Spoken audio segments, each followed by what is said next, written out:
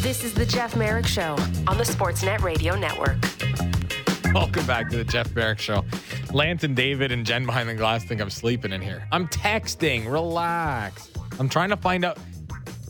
No, I don't have insiders. I'm just trying to find out. I'm trying to find out who the culprit is here. I need to know. I was told that it's not somebody from Boston, or at least we don't think it was. So Calgary, I'm looking at you. I'm looking at you, Calgary. I still can't believe that happened. Connor McDavid, 5th. Okay, the NHL awards happened last night. It's a busy week in Nashville. The NHL draft, the home team we think is going to make a splash, and who better to talk about it than Robbie Stanley, host of Robbie and Rex Road on 102.5 The Game in Nashville. He's covered the Predators for a long time now. Robbie, how are you this morning?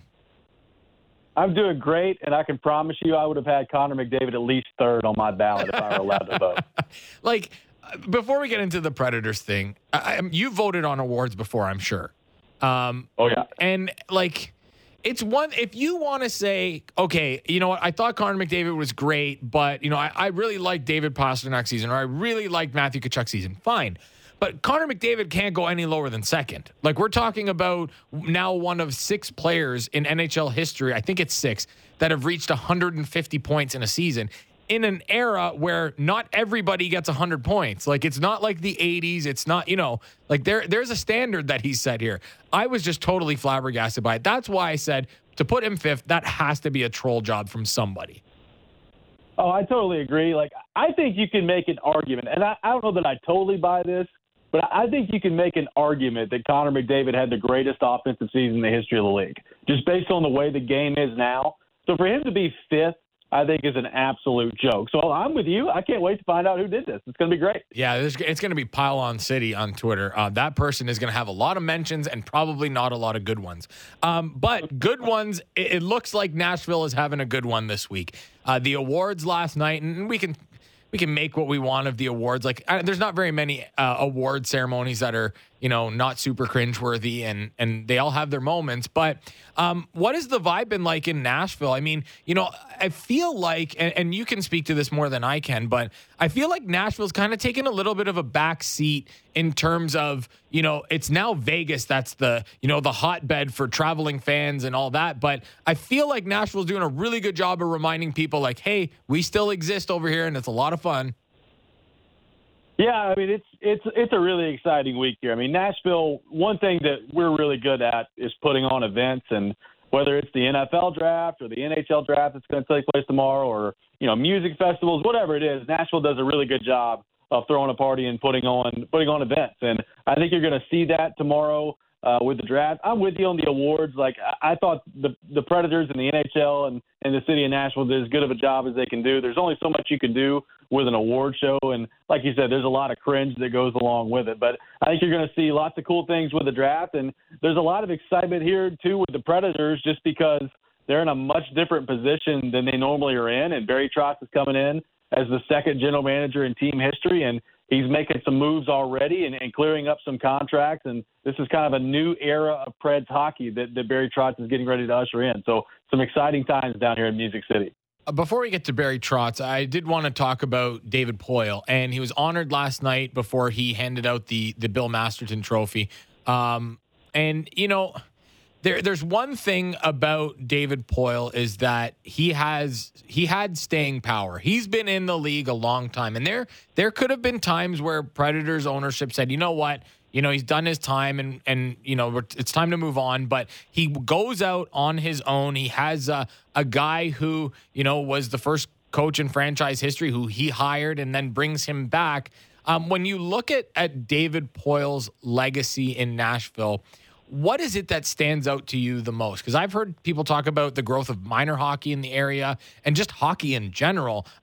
What will be the lasting memory for you of David Poile in Nashville? Well, I think it's really his commitment because, I was here in the early stages of the franchise, too, where the expansion rules were much different than they are today.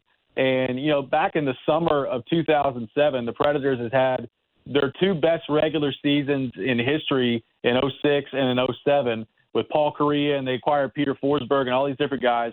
And they got put out in the first round both times. And ownership basically had a fire sale after that. And there was real speculation that the Predators, it might not work in Nashville. Hamilton, Ontario was a spot that a lot of people circled. And, Jim Balsillie, and they had basically the Hamilton Predators ready to go. And the city stepped up, and the fan base stepped up, and David Poile stepped up, and a new ownership group came in around 2010 and really kind of allowed David Poile for the first time in the history of the franchise to have freedom and to operate like an NHL team and to have a full cap available to him. And not long after that, the Predators, from basically 2015 until 2019, 2020, were a Stanley Cup contender. They made the Cup final in 2017 and won the President's Trophy in 2018. And they were never able to break down the door. And we talk about that here a lot in Nashville in terms of David Poile is the winningest general manager in the history of the league. He's been around for a long time. He's never broken through and won a Stanley Cup, and that's the knock on his resume. But I think that summer of 2017, when they were making a run to the Cup final and Broadway was packed with fans left and right, there were thousands upon thousands of people outside of the arena who couldn't get in but wanted to watch it anyway. That was when you kind of knew that this team had made it for good, it wasn't going anywhere, and that this was going to be a success story. And I think they haven't looked back since then. Yeah, they really haven't. Robbie Stanley from Robbie and Rex Road on 102.5, The Game in Nashville. Okay, so now we get to Barry Trotz, and he comes in as a first-time GM. There's two things why I think this is going to be a very fun draft for the Nashville Predators. One, they've got some picks to play with. Two, they've got the GM that comes in that maybe wants to make a splash. And as the host city, we know that a lot of times that happens. Do you think that Barry Trotz is coming in here and he is going to try and make the big splash, the big trade to really kind of put his stamp on this team? I do. And I think Barry Trotz is trying right now and is going to continue to try all the way up to the draft to move into the top five. And he's really made no secret about that. He wants to do that. He's obviously not had success with it yet to this point. And, understandably so, when you're picking in the top five, it's going to take a whole lot to move out of there if you're one of those teams. So whether or not that specifically happens, I'm not sure. But the Predators have about $19.5 million in projected cap space for next year. And they've got a restricted free agent in Cody Glass and a restricted free agent in Alex Carrier that they have to re-sign. Neither one of those guys is going to cost that much money. So they got a ton of cap space available to them in a time where it's really hard in today's NHL to come across cap space just because the salary cap has been flat. So I think the Predators are going to be very aggressive in what they do this week. I would not be surprised if they moved up from either 15 overall and 24, which they have 2 first-round picks at 15 and 24. If they moved up and packaged some picks, they got 13 picks in this year's draft, which is more than anywhere else. They picked 7 times in the top 83. They already have 3 second-rounders for 2024. So they got a ton of draft ammunition. I think Barry Trotz is going to try to make a splash in his first week. So with all those picks and the cap space, do you think that it is more likely that Barry Trotz goes out and does the majority of his work via trade, or do you think that this is going to be a team that's going to be active in free agency? Because we've talked about it. It's not a great free agent class. It's certainly not one of the better ones that we've seen in a while. But when you have cap space, sometimes you can bring guys in because you can use them as assets to trade later. Do you think it's the trade avenue or free agency that he's going to make his biggest moves?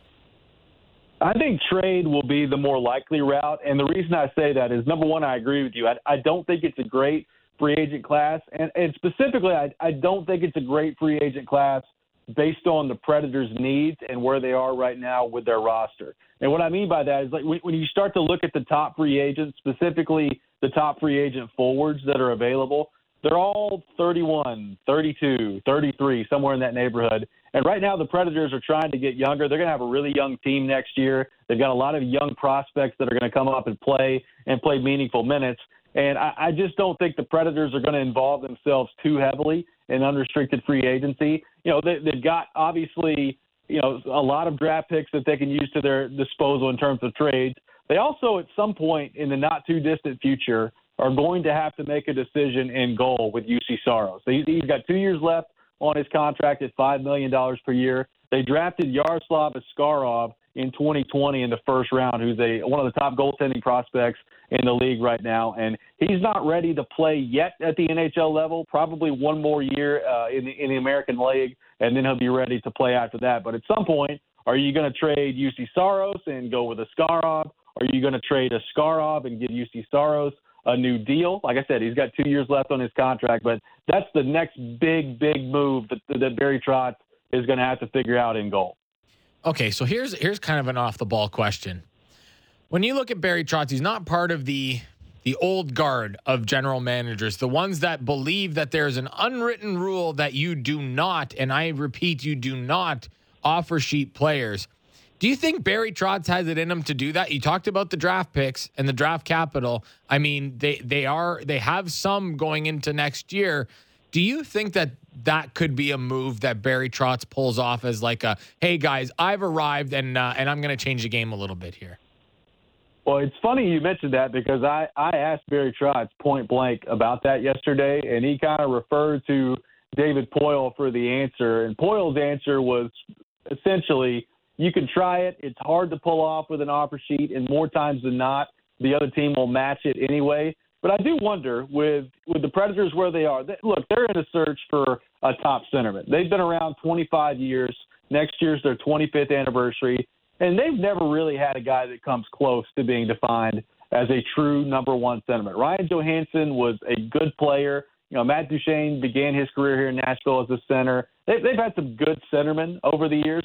They've never had a number one guy. So that's going to be the priority for Barry Trotz. He's got to be able to find one of those guys, and maybe it comes via draft, but maybe it does come via an RFA, and maybe you get into the offer sheet speculation. And I mentioned the draft capital. Like, if you're willing to pay the contract that it would take to offer sheet somebody, a lot of times teams get scared off because of the draft capital that you have to give up that goes with it. Well, the Preds have a ton of draft capital, so you would think that would be something that doesn't necessarily scare them off if they believe in a player. A lot of a conversation around here is for a guy like Trevor Zegras. Could the Predators get in there and try to offer sheet Trevor Zegras? I don't know specifically who it would be, but I would not be surprised if that's a route that Barry Trotz explored.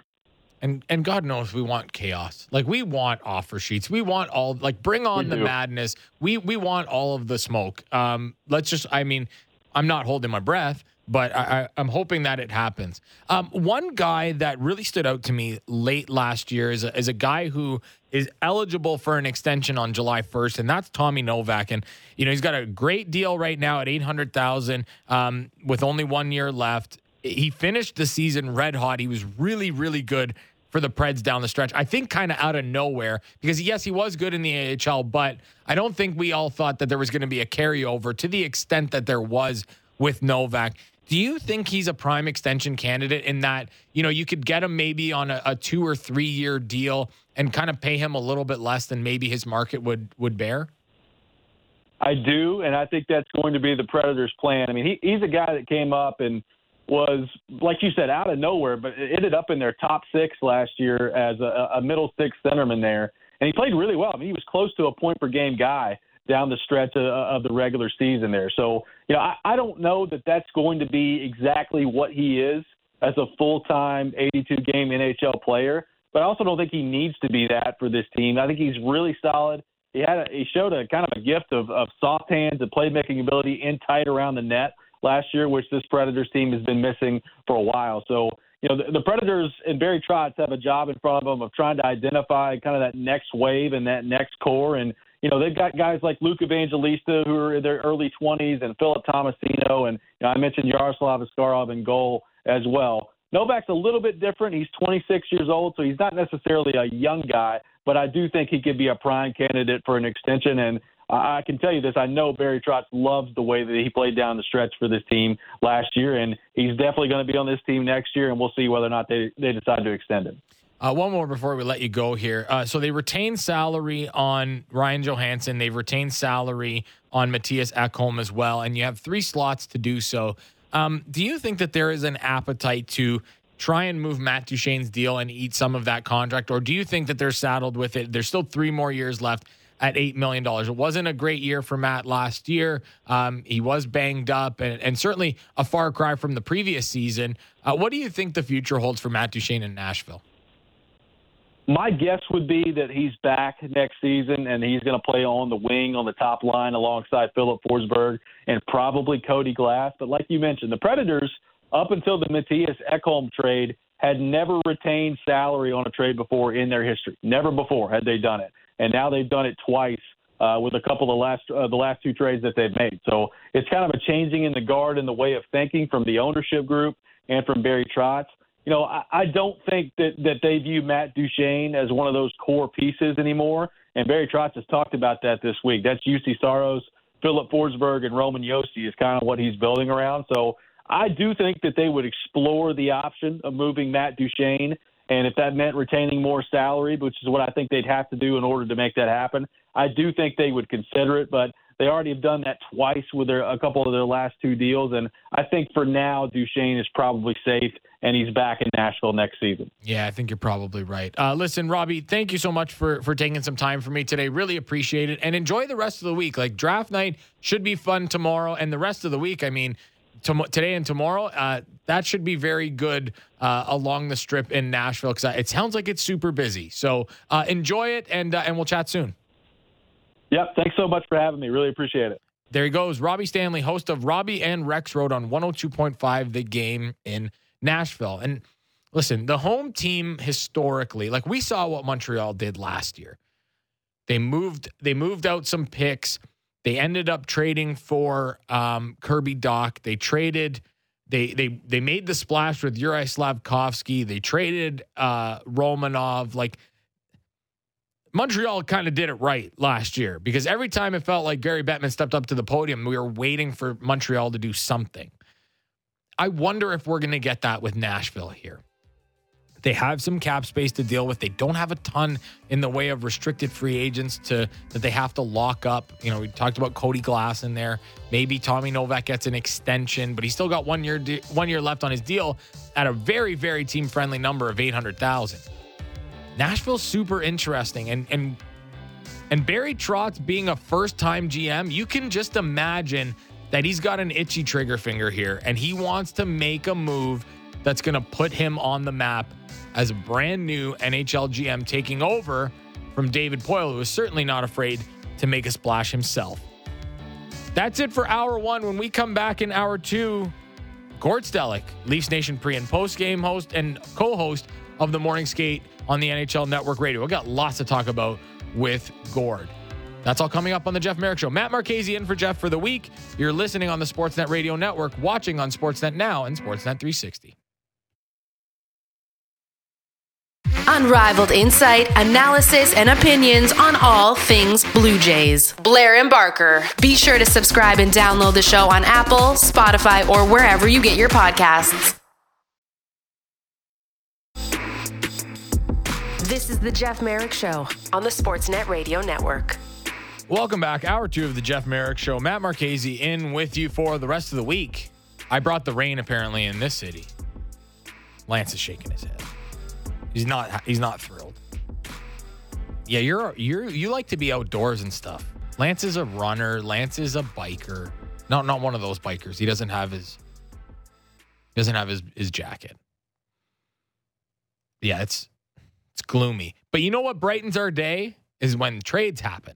And it looks like we might be getting one between the St. Louis Blues and the Philadelphia Flyers. Maybe not as big as the one that we thought was going to happen, but it does look like Kevin Hayes is on his way to St. Louis. So once we get more info on that, we will pass it along. Gord Stellick, Leafs Nation pre- and post-host, co-host of the Morning Skate on NHL Network Radio, joins me now. Gordy, how are you today? Well, yeah, I'm disappointed. 3 o'clock tennis game I've got booked, and that could be in peril.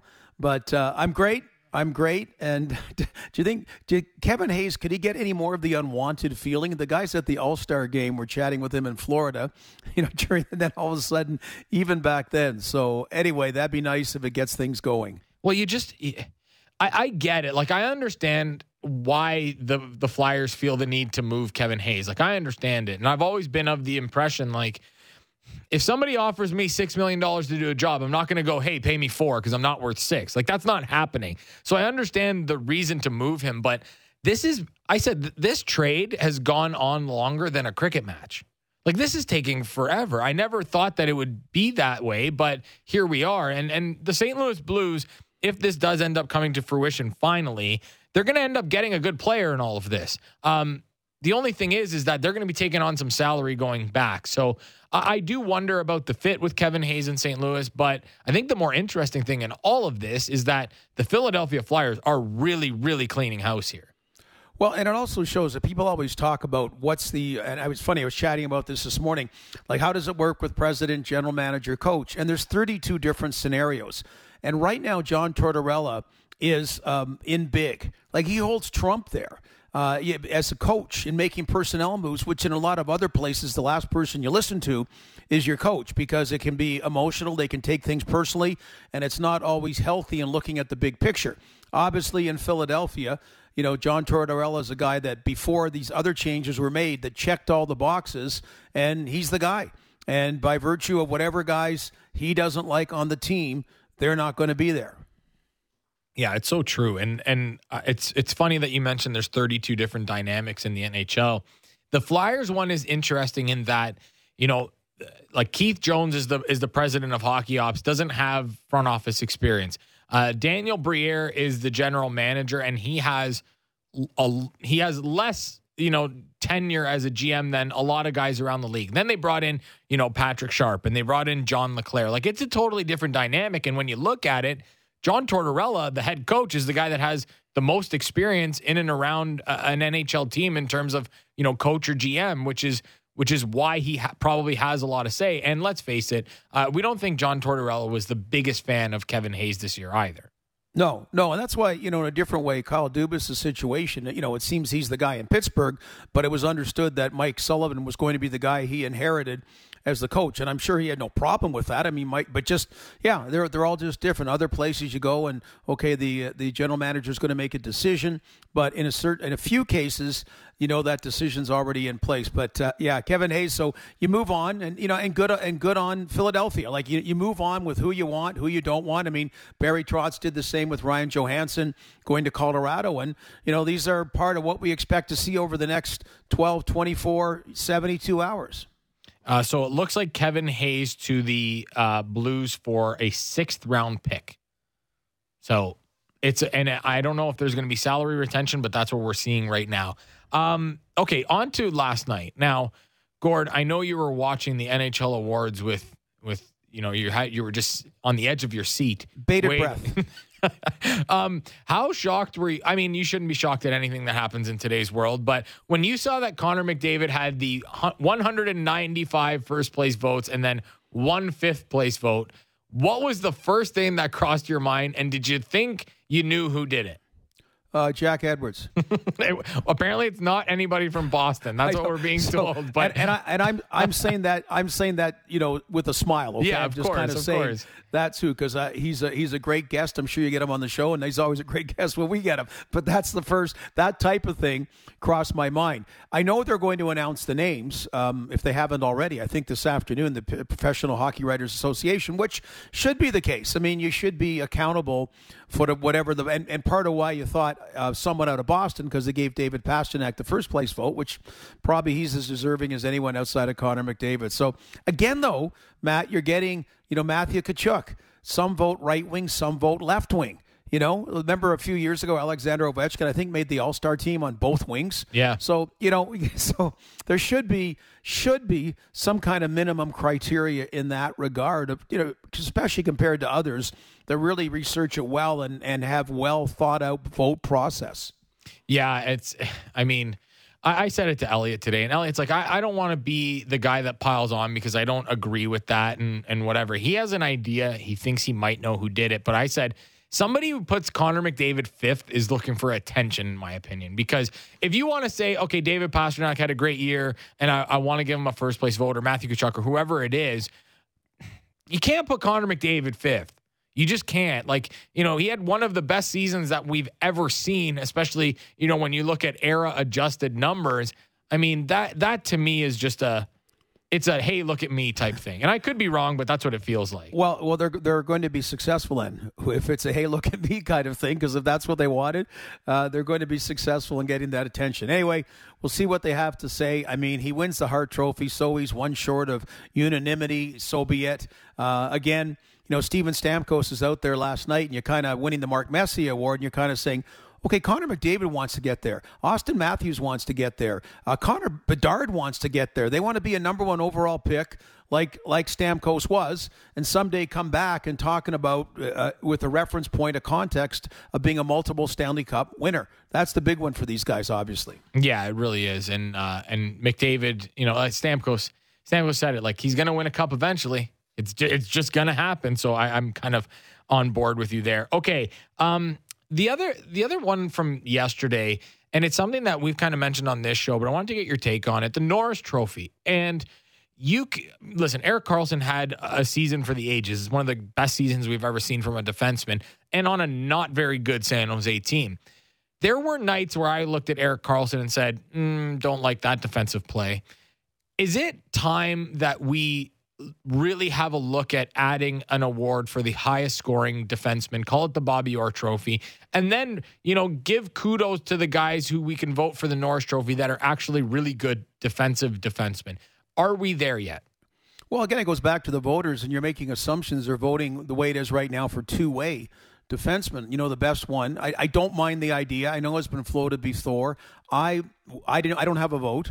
I love Erik Karlsson. I know 20 of his goals were even strength, but I can't vote for a defenseman on a team that bad. That's all. I mean, that's just, so I can't give a first place ballot vote to someone on that. I mean, to me, it's almost a minimum about a team making the playoffs by and large.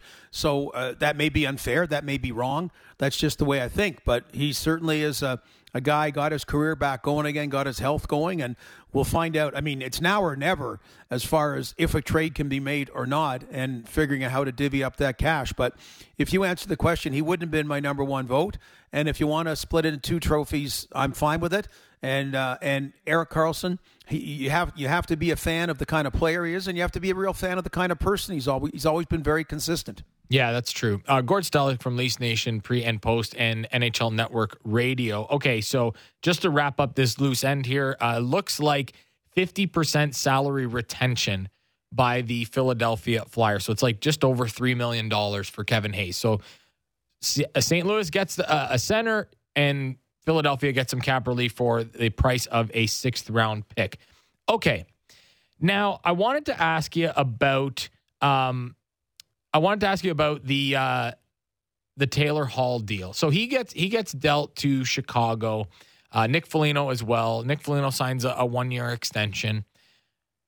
I know this was probably not the guy that Chicago was necessarily targeting, because I don't know, we really didn't know who was going to be available from the Boston Bruins. We had an idea, but Taylor Hall's name was kind of floated out there. But when you look at this from a pure mentoring perspective, it really feels like Chicago probably couldn't have found a better guy, a former first overall pick himself, still a very good player in his own right, had a really good playoff, and he kind of fits in that, you still need to get decent players to play with Connor Bedard, because you can't just throw him into the fire and say, here, let's see how well you do fighting this fire, because you have nobody else to play with you. What was your first impression of the deal? Yeah, loved it. It's interesting. So Taylor Hall will be the only Hart Trophy winner to play on 6 teams, right? This is a 6th NHL team. I don't think Connor McDavid will play on 6 teams. But you're right about being a first overall pick and understanding all that. It's just Chicago, all of a sudden, it's like we're planning towards retirement, and all of a sudden you win Powerball, okay? And then your retirement plans change. And that's what's happened in Chicago with the number 1 overall pick winning the draft lottery. So, okay, your rebuild got accelerated. So you can make moves like that. You also want to give Connor Bedard good players to play with, put him in an environment that, gives him a better chance to succeed. And right now, all these deals, we just talked about Kevin Hayes. That's a salary dump, basically. Ryan Johansson was a salary dump, half the salary. This is a salary dump by the Boston Bruins, whether they go after Tyler Bertuzzi or whatever it may be. So that frees up some money for them. And It's interesting adding the Foligno piece, and he was going to be an unrestricted free agent anyway, but it gave Chicago a few days to get ahead of it. I mean, that's a good kind of serviceable player you can sign. But yeah, Chicago's thinking ever since lottery night. Chicago's thinking differently about how long the 5-year plan or whatever plan they said was going to be in place. Although I think the Vegas Golden Knights have shown you don't need like long-term plans. But to answer your question, I liked it from the word go. I thought it was a great move for both teams. Yeah, Boston really, like when I looked at Boston's salary cap number and they were like $5 million under the cap and they had to sign like, it felt like 20 guys. There was going to have to be somebody that moved out. I mean, Taylor Hall makes sense. But I can't believe that Boston is anywhere near done here. Like, there's still got to be moves to be made. I don't think that the more I think about it, the more I don't think they're moving Linus Ullmark. Matt Grzelcyk's name has come up. I do wonder about them buying out Mike Riley. But are you like me in that you think that we're going to hear a lot from Boston over the next few days? Yeah, I think so. I mean, they're also getting tagged a certain amounts. You know, when you sign those veteran players, whatever bonus they make gets tagged to your next year's salary cap. So that adds to a complication as far as the salary situation goes as well. But except for the playoffs, what a phenomenal regular season they had. So, I mean, they don't, they really want to, and they made trades during the season. I mean, they really want to retain as much as they can. I thought one of the quieter things was seeing Hampus Lindholm this is the official All-Star teams last night. This is not players playing in the All-Star game. It's 6 on the first, 6 on the second. And you go back to that trade they made, to get Hampus Lindholm and then put him on D, and he's on the official second team All-Star night now. So it's a lot of good stuff that they've done. Right now, I mean, they're looking basically retention, see how many they can keep in the cap. I don't know if they have wiggle room to make big deals. No, and just on that Hampus Lindholm thing, he finished 4th in Norris voting as well. And that's pretty formidable when you can throw Hampus Lindholm and Charlie McAvoy for basically, almost half of the game out on the ice. Like, yeah, you could do a lot worse than those two guys. Speaking of the Bruins, the other thing that's floating around here is we don't know what's happening with Patrice Bergeron, because Jimmy Murphy was on the show last week and he doesn't think that David Krejci's coming back. He put it at 50-50 that Bergeron was going to come back. If he doesn't, they have 2 holes that they have to fill that I'm not so certain that they have that internally, and they're going to have to go out and figure out what they're going to do at center. If not, the Boston Bruins are going to be very hard pressed to make the playoffs. Oh, really? Boy, I also said that last year, and look what happened. Yeah. So, I could be very wrong. Well, the Atlantic Division is interesting that the perception is Buffalo, Ottawa, Detroit all seem to be on the right path as far as, vying for a playoff spot next year. So, that would mean one team would be the odd team out. Patrice Bergeron brings intangibles nobody else can bring. But like with every team and organization, whether it's Patrick Kane, Jonathan Toews running their course in Chicago, it's just what happens. They've had an ability, Matt, just to they've always had an ability to find whatever would be. They've really had that kind. Taylor Hall on their third line, just like all of a sudden there he is, and fit the former Hart Trophy winner is playing on their third line, so it gives them 3 incredibly balanced lines, and they've been able to pull that off. So I definitely think the Boston Bruins will be one of the 16 teams in the playoffs next year, regardless of what happens. It does feel like we have some clarity on the Connor McDavid situation, and it looks like Seth Rorabaugh is the guy who had Connor McDavid 5th. So where's Seth out of again? He's Tribune Sports in Pittsburgh. So there you go. It was a Pittsburgh writer. So it wasn't Calgary. My theory was wrong. I thought maybe somebody got a little bit sour that McDavid and Matthew Tkachuk were in the final 3 for the Hart Trophy ballot. But there we go. Is he trying to make it like he's not Sidney Crosby or so? Anyway. I don't know. I have no idea. But I'm sure his Twitter mentions are going to just light up today. That is going to, I don't even know what else to say. Okay, on the Toronto Maple Leafs. So you and I talked the day after Brad Treliving was introduced to the media, and we talked about the big splash. And I don't think that Brad Treliving necessarily came into this job thinking, okay, I'm going to come in and really put my stamp on the team by making a big splash. But what we're hearing about the William Nylander negotiations kind of feels like he may be pushed into that without actually wanting to have done that when he came in initially. Yeah, I mean, obviously you're looking at getting, figuring out the big picture. I don't know how he looks at it and figures out the big picture. And I just find, because of the playoff, because of the lack of playoff success, William Nylander, who just has the most agreeable personality, seems to be the constant whipping guy about, what's wrong with the Big Four and putting all this money on the Big Four. And yet he's probably had the most consistent playoffs. Granted, playoffs haven't been very good in the recent era, and he's just had a couple of great seasons. So, I mean, Brad Treliving made a big splash last year in Calgary because he had to be reactive to the Johnny Gaudreau situation, and then, kind of step up about Matthew Tkachuk. It's not that urgent here right now. And I know people, they want their David Clarkson, they want their John Tavares, they want their Patrick Marleau, they want their Joe Thornton. These are great, sexy names to come, but they didn't amount to a hill of beans by and large in getting to the next level. So it's a team that's been an excellent regular season team last year, and so you've got to build from that foundation, and everyone's strapped cap wise to make the kind of there's no. It's funny with Ryan Johansson getting traded. You think of Seth Jones for Ryan Johansson. I mean, those kind of trades, they just don't really happen. I think Treliving's a guy that did a really good job filling out the D on Calgary, and that's always been the weakness here. I mean, it's easy to be the weakness when your top four players are forwards that you put money at. So I'm interested in his molding in that regard, but I never really expected the big splash.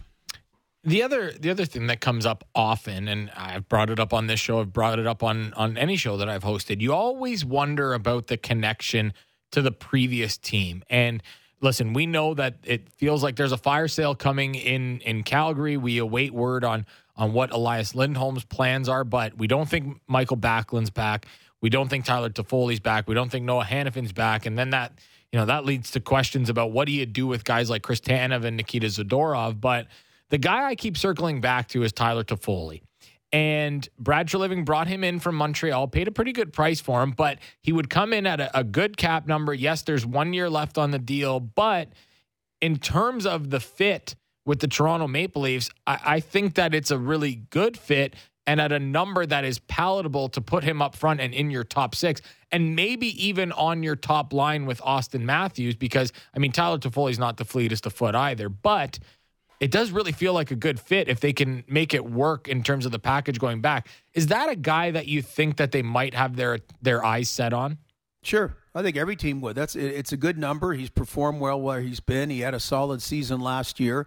Again, it's what you give up. Part of the thing, I mean, Brad Treliving's scouting staff has 3 draft picks. I mean, that's a team that should have been in the Stanley Cup final to only have 3 draft picks. So you don't have a lot of futures to give up for whatever it would be. But I don't know if he can make it work. But I look where I was talking about it this morning as well, that I think Calgary and Winnipeg, because they got multiple things to do, Matt. And it's kind of like when you're doing a reno or something, that when you got a lot of things, get one thing done right, okay? Get one thing done right, because then, who knows? Maybe you can be a little bit more, hang on to some of those other players and, not have to make a knee-jerk trade you don't want to. Maybe it varies what you're looking for compared to when you made the first deal. And I just think, Pierre-Luc Dubois, that's the one Winnipeg's got to do, and Tyler Toffoli, I just see that being the one Calgary's going to do. But I just think he's a nice pickup, and Calgary doesn't seem to want futures. So again, I don't know where the fit could come from the Maple Leafs, but who knows? Who knows how the Flames evaluate players from other teams? Well, and they're also, and here's the thing with Calgary is they're kind of put in a position where they're not the ones holding the keys here. Like, they are not driving the bus because teams know these guys have 1 year left on their deals, and Calgary can't go through the same thing that they did. And it's to a lesser extent than what they had to do with Johnny Gaudreau, but they can't go through that again. You need to get assets. You need to get something back for these guys. And that really does kind of put Craig Conroy in a bit of a pickle here. Well, you don't need to get something back. If it's just something, then you're better hanging on and take like Calgary and Winnipeg both think they have chances. Both expect to be in the playoffs, and as Florida showed, if you get in the playoffs, who knows, right?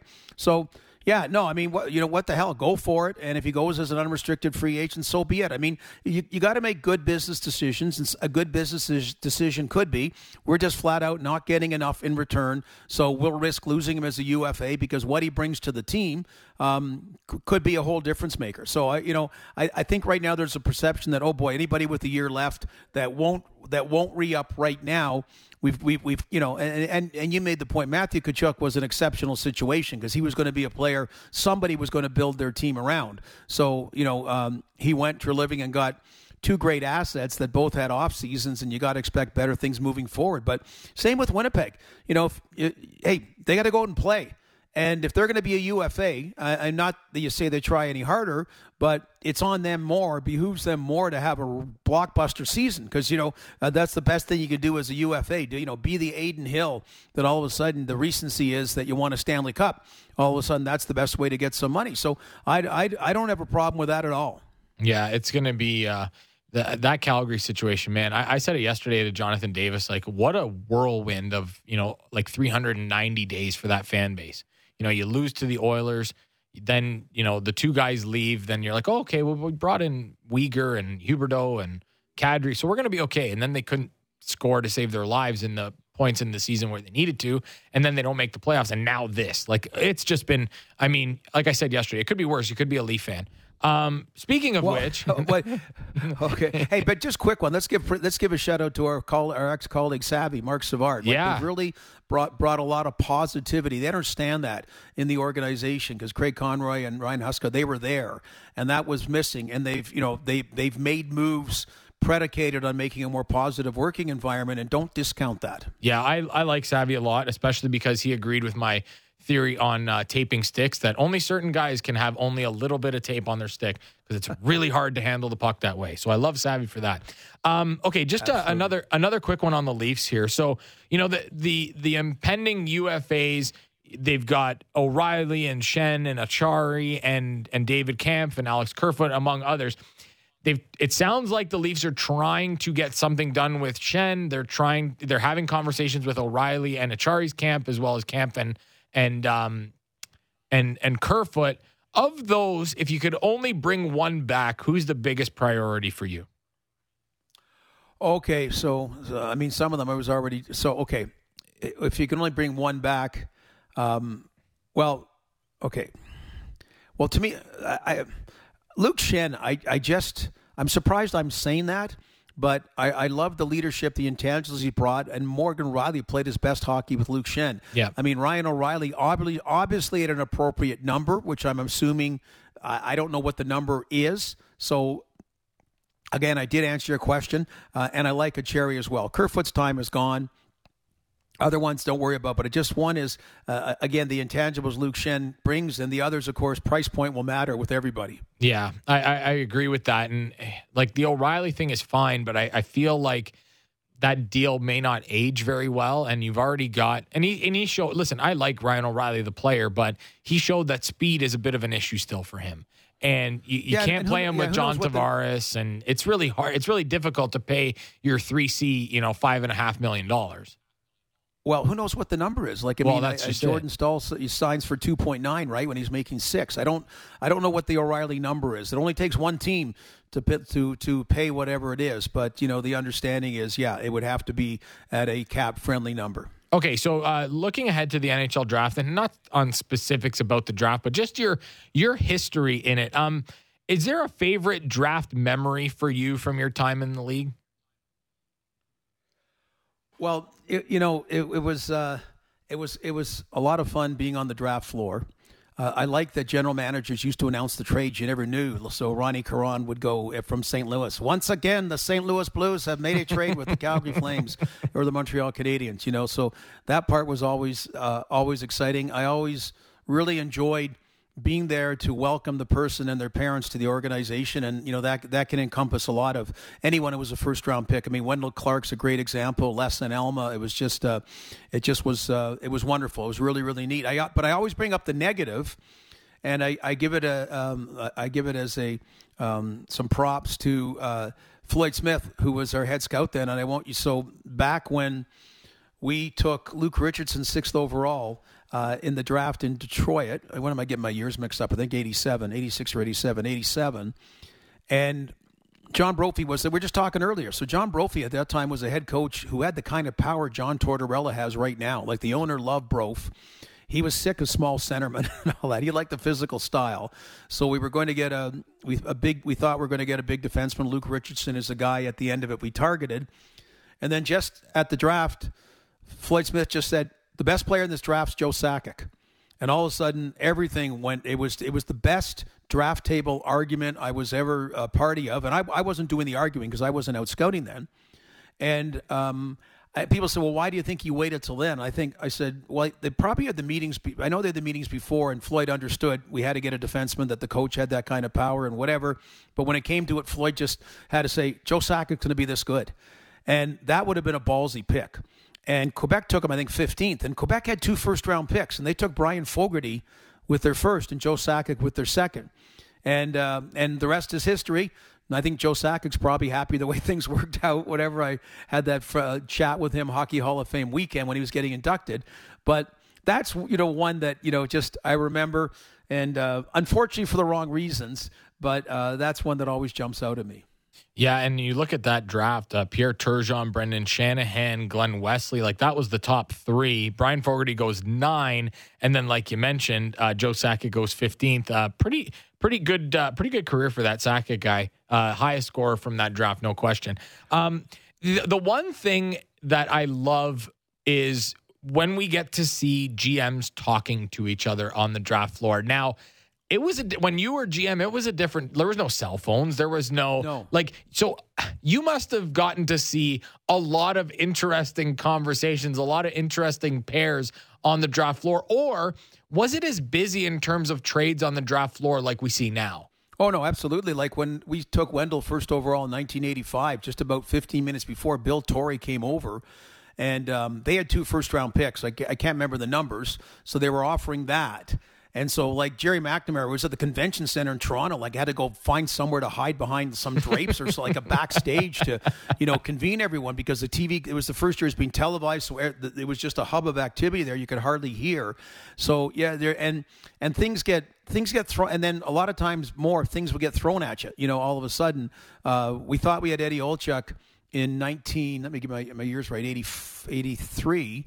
At third over in 84 with L.A. Afraidy, we got 4th overall, which we're happy about, but we're picking 3rd overall, and the L.A. Kings are picking 3rd, and we knew they were looking for a defenseman, so we thought we're getting Eddie Olczyk 4th. Even Eddie thought he's coming to Toronto, and then all of a sudden there's a trade, and Chicago flipped with L.A. So Chicago moved up 2 spots, and they just gave up a backup goaltender, and they got Eddie Olczyk, and then they got their defenseman who never, Keith Redmond, who never panned out, Craig Redmond, who never panned out on D. And we were very happy with L.A. Afraidy, don't get me wrong, but, a lot of that stuff just seemed, there weren't cap implications, and and all those kinds of things. So, yeah, there seemed to be more GMs that were gunslingers back then. So the Wendell Clark year, you're saying that the Islanders offered their 2 first-round picks that year for number 1? Yeah, and they took Duncanson they took Derek King and Brad Delgarno. Oh, Brad Delgarno and Derek 6 King. and 13. Yeah. It's funny because we did that the other day. Yesterday I was having a conversation with Elliot, and he talked about the year that the Avs drafted Nathan McKinnon. And Calgary offered all 3 of their first-round picks. Sean Monahan ended up being 1, Morgan Klimchuk another, and Emile Poirier was another. And I think Poirier played like 8 NHL games or something like that, and Klimchuk played 1. So there are stories like that, but it is interesting to look back and say, like, oh, if we had done this, we would have got player X. Now, not necessarily that you're going to draft those same players, but it is an interesting exercise to say, usually you're in pretty good standing if you keep the first overall pick. Well, and by the way, so 1989, the infamous 3 Belleville Bulls in the first round. Now, first of all, I was ecstatic to have 3 first-round picks. Now, traded Ken Reggett to Philadelphia and got their 2 first-round picks. They had Calgary's as well. And so we had 3, which was great. And it turns out it's a pretty weak draft. So I know Philadelphia factored that in, giving up the picks, and we understood that in taking them. But it was third overall, we were debating between Scott Thornton and Stu Barnes. and we like Scott Thornton, so we took him third overall. Rob Pearson was a great pick, I think at 11 or 12, whatever. He was a great pick. I mean, he really was. And unfortunately, he was part of that 93 team. Unfortunately, he got hurt later on, but he was a scorer, and he was tough. We were really hoping Stephen Rice with the 21st pick, a winger from Kitchener.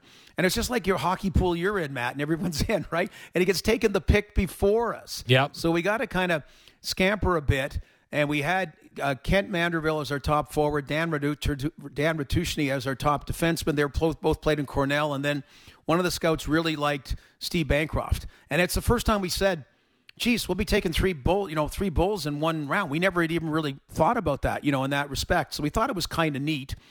As it played out, it became the standard joke that our scouting budget, only was gas mileage to go to Belleville. And the next guy was Adam Foote, top pick in the second round.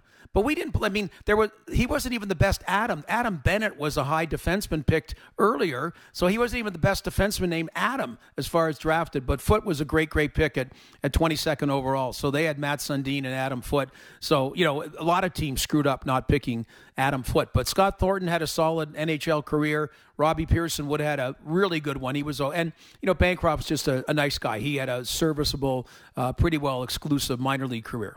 Yeah, and those happen. I mean, it's become, I don't want to say it's become a perfect science now, but it's become a little bit more predictable with all the tools that all these scouts and everybody has at their disposal today. So we'll see what happens tomorrow night. It's going to be certainly interesting, and it sounds like there's a lot going on. So pray for, as I say to every guest, Gord, pray for chaos. So we have a lot to talk about the rest of the week. Thanks for jumping on, buddy. Okay, Matt. Thank you, pal. There he goes. Gord Stellick, co-host of Leafs Nation Pre and Post and co-host of The Morning Skate on NHL Network Radio. Okay, so we've got some things to take care of here. So officially, the Kevin Hayes deal is done. It's a 6th-round pick that heads to Philadelphia from St. Louis. 50% retention for the Philadelphia Flyers.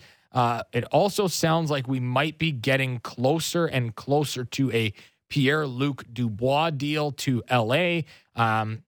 Not confirmed yet, but we are awaiting that. And it sounds like there's a lot of discussions surrounding Erik Karlsson and some teams that maybe we weren't expecting to be in there. I've always said, and I said it yesterday, I'm very curious to see what Seattle does. I'm just throwing it out there. Seattle's a super interesting team. They need a star. They've got some cap space. Keep an eye on the Seattle Kraken. We're going to get to all those and more when we come back on the Jeff Merrick Show. Matt Marchese in for Jeff on Sportsnet Radio Network, watching on Sportsnet 360 and Sportsnet Now. Dive deep into Toronto sports and the NFL. The JD Bunkus Podcast. Subscribe and download the show on Apple, Spotify, or wherever you get your podcasts.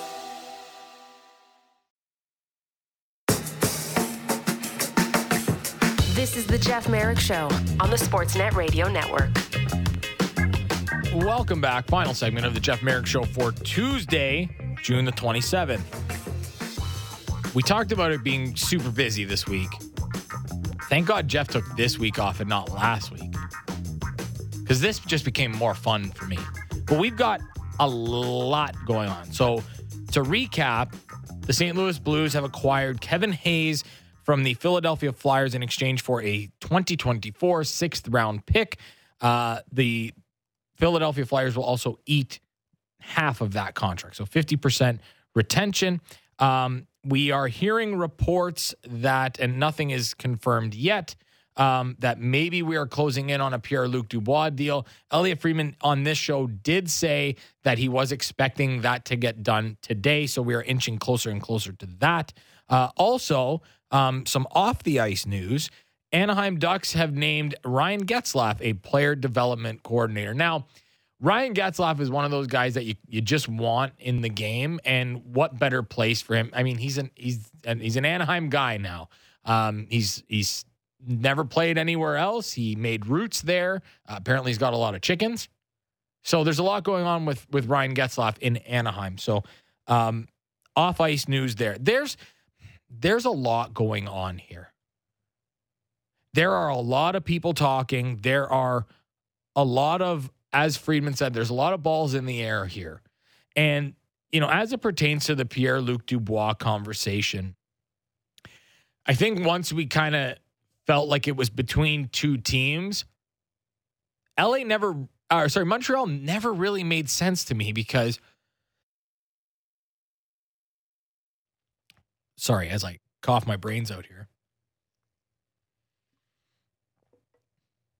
LA never really, or Montreal, one sec. I think we're back.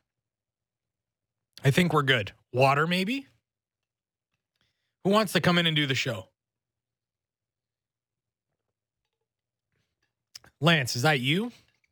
David, anyone? Okay, we're good now. Holy smokes. That's the last thing that you want when you're on the radio and especially on TV is to have a coughing fit. And yet here we are. Montreal, now I can finally get this out. Montreal never really felt like it was a good fit. Because when you look at it, do you really want to pay Pierre-Luc Dubois more than you're paying your captain, Nick Suzuki? Do you want him to get paid more than Cole Caulfield? They set the bar with the Nick Suzuki deal. Now, that can change over time. And maybe you get to a point where as the salary cap rises, that there is a deal to be made where someone gets paid more than Nick Suzuki. But it's funny because the narrative from a lot of Habs fans was, wow, Nick Suzuki, 66 points. What a great year. He's the future. And then it's like Pierre-Luc Dubois, 63 points. He's a bum. He's washed. We can't have Pierre-Luc Dubois. You can't pay Pierre-Luc Dubois more than Nick Suzuki. How dare you? They're very comfortable with Kirby Dach up front. And I would anticipate that if there was a deal to be made, that Kirby Dach would have to be included in that deal. So it never really felt like a fit. LA, on the other hand, feels like a fit. They had some size up front. What the package is going to be going back will be interesting. I'm assuming Gabe Vilardi is going to be in that deal. I'm assuming that Alex Alafalo is going to be in that deal as well.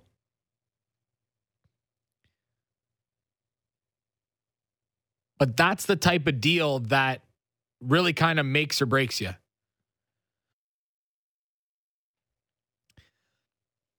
That's the type of deal that you could end up looking like a genius, or it could just be one of those deals that really doesn't pan out for you. We've seen stretches from Pierre-Luc Dubois where he has been absolutely fantastic. We saw it as early as last year.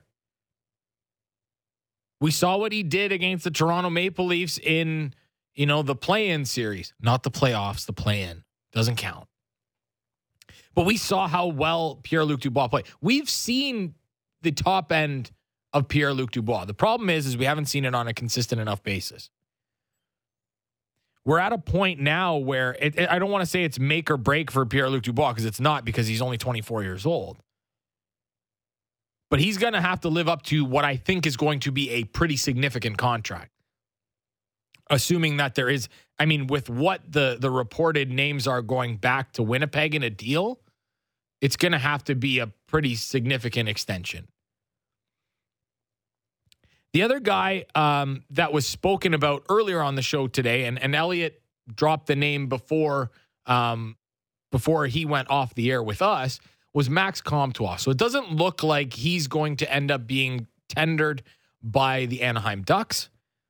And Max Comtois is a really interesting guy because there was a time where we were expecting Max Comtois to be a legit top six forward in the NHL. 33 points in 55 games in the shortened 2020 season. He was the leading scorer on the Ducks.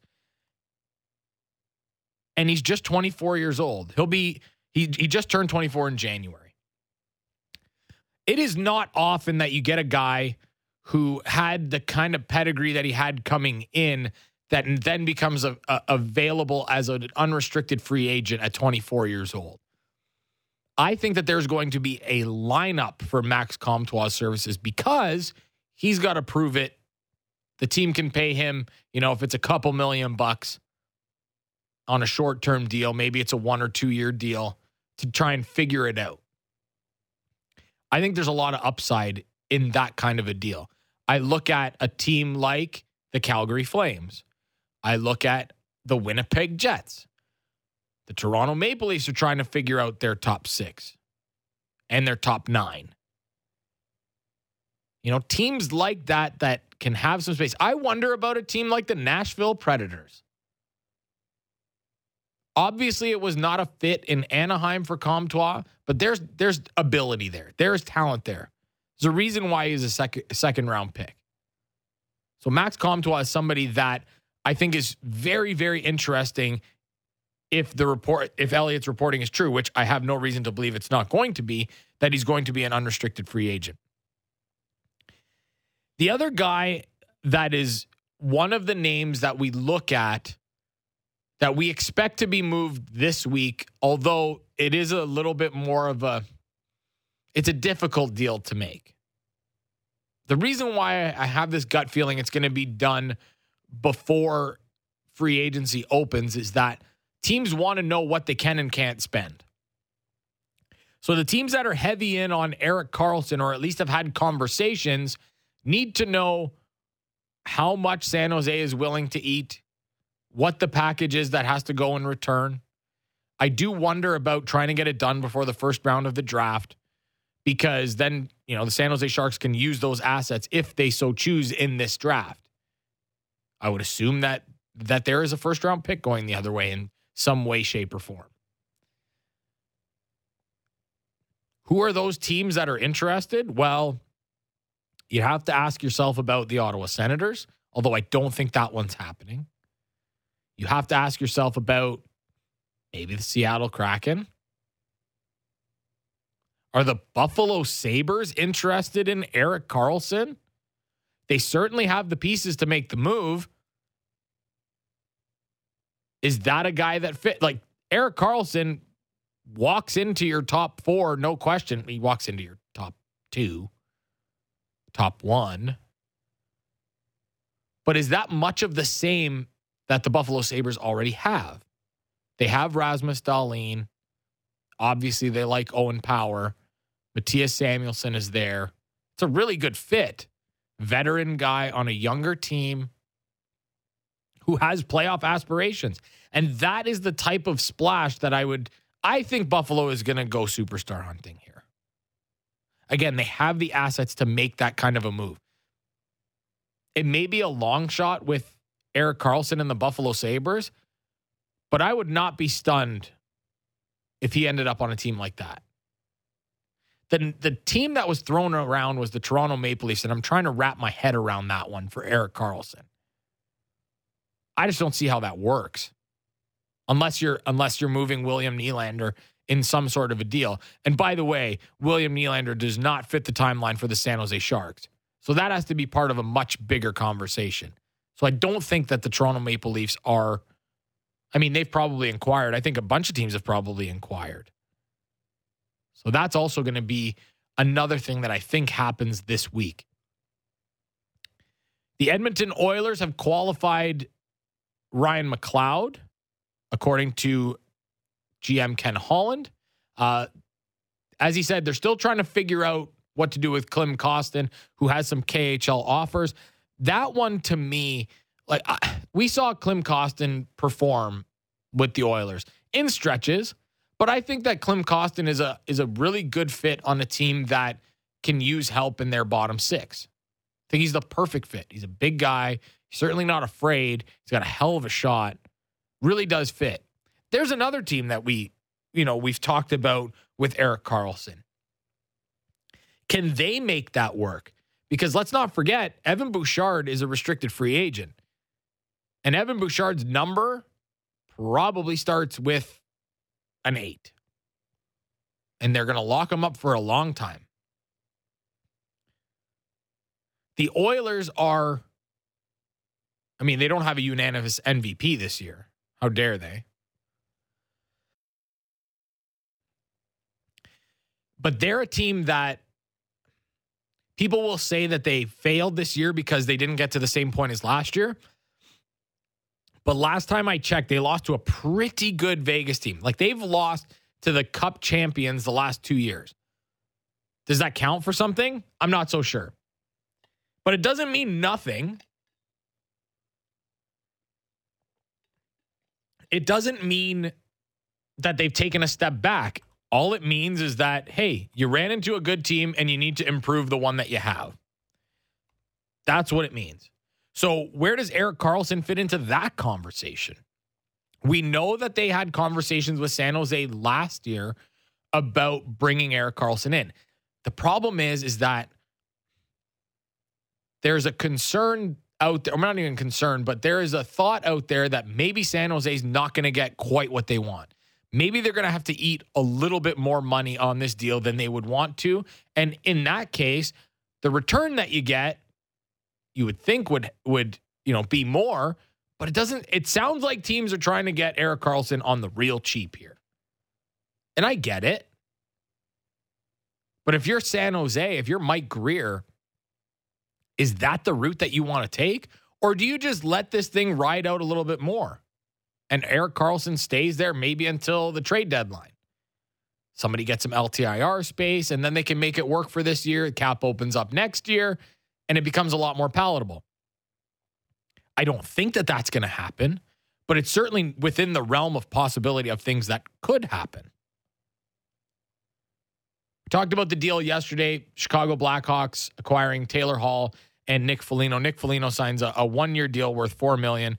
I mean, Nick Foligno's, he did really well on this deal. $4 million to, I don't want to say play babysitter, but part-time babysitter, part-time player, and good for Nick Foligno. Helps him extend his career. If he has a decent year, he could get traded to a contender again. He could be a fit somewhere. But I'm really happy that Nick Foligno gets to continue his career here. It doesn't seem like there was much hesitation about signing a one-year, $4 million deal, as there shouldn't be. But that's a really good bit of business for Nick Foligno. It's a really good bit of business for the Chicago Blackhawks. They caught a lot of strays for what went on, and as they should. But they're really, truly trying to make a difference, it seems. And bringing in Connor Bedard is going to do wonders for that organization. We already know what it's done off the ice for them in terms of ticket sales. But bringing in guys like Nick Foligno, bringing in guys like Taylor Hall, that's going to help them because they can't just be so horrible again. They need some veteran leadership. They need some guys to surround Connor Bedard with. You can't expect Connor Bedard to come in and just, be able to play with no one. This isn't junior hockey. Not a one-man show anymore. Although Connor McDavid does a pretty good job of it sometimes. It's starting to get a little crazy out there, people. Govern yourselves accordingly the rest of today and into tomorrow as we get set. Tomorrow's draft day. It's going to be a lot of fun. There's going to be a lot of movement. And we're going to have you covered here on the Jeff Merrick Show. Thanks to everyone that joined me on the show today. Elliot Friedman, as he kicks off each and every show. Robbie Stanley, talking about the Nashville Predators. And Gord Stellick, Leafs Nation pre- and post-host, co-host of the Morning Skate on NHL Network Radio. For all of those behind the glass, Lance, David, and Jen, thank you very much. And thank you to you for listening and watching. Matt Marchese here with you for the rest of the week on the Jeff Merrick Show, listening on the Sportsnet Radio Network, watching on Sportsnet Now and Sportsnet 360.